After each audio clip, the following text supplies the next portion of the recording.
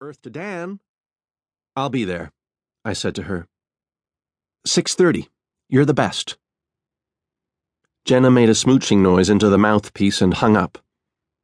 I looked at the phone for a moment, remembered our own wedding day. It was a mistake for me to get married. It is a mistake for me to get too close to people, and yet I can't help it. It is in humans' DNA to repeat the same mistakes, even after we know better. So here I am, the poor orphan who scraped his way up to the top of his class at an elite Ivy League school, but never really scraped off who he was. Corny, but I want someone in my life. Alas, that is not destiny. I am a loner who isn't meant to be alone. I forego the knocker and rap on the door lightly with my knuckles. The door creaked open a crack. I hadn't realized that it was ajar. I didn't like that either. I should go right now. In fact, I will. But then I flashed back to China's call, to the words she'd said, the trembling in her voice. I sighed, leaned my face toward the opening, peered into the foyer. Darkness. China? My voice echoed. No reply. I slipped the door open a little, take a tentative step forward. Dan, I'm in the back. Come in. The voice was muffled, distant. I opened the door, stepped inside, and closed the door behind me. Others in my position would have brought a gun or some kind of weapon. I had thought about it, but that just doesn't work for me. No one was home.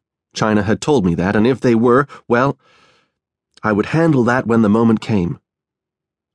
China? Go to the den. I'll be there in a second. The voice sounded off. I saw a light at the end of the hall and moved toward it. There was a noise now. I stopped and listened. Sounded like water running. A shower, maybe. China? Just changing. Out in a second. I moved into the low-lit den. I thought I heard somebody whisper. China! I called out. No answer. I stood, listened for more whispering. Nothing. I started toward the back, toward where I heard the shower running. I'll be right out, I heard the voice say. I pulled up, felt a chill. Because now I was closer to the voice, I could hear it better. And here was the thing I found particularly strange about it. It didn't sound at all like China. 3 things tugged at me. 1, panic. This wasn't China. Get out of the house. 2, curiosity. If it wasn't China, who the hell was it and what was going on? 3, panic again. It had been China on the phone, so what had happened to her? I took 1 step toward where I'd come in, and that was when it all happened. A spotlight snapped on in my face, blinding me. I stumbled back, hand coming up to my face. Dan Mercer? I blinked.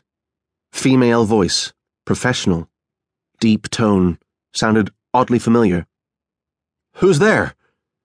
Suddenly there were other people in the room, a man with a camera, another with what looked like a boom mic, and the female with the familiar voice, a stunning woman with chestnut brown hair and a business suit. Wendy Tynes, Eyewitness News. Why are you here, Dan? I opened my mouth. Nothing came out. I recognized the woman from the TV news magazine. Why have you been conversing online in a sexual manner with a 13-year-old girl, Dan? We have your communications with her, the one that sets up and catches pedophiles on camera for all the world to see. Are you here to have sex with a 12-year-old girl? The truth of what was going on here hits me, freezing my bones. Other people flooded the room. Producers, maybe, another cameraman, 2 cops.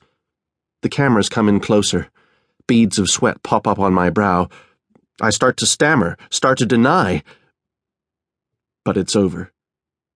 2 days later, the show airs. The world sees. And the life of Dan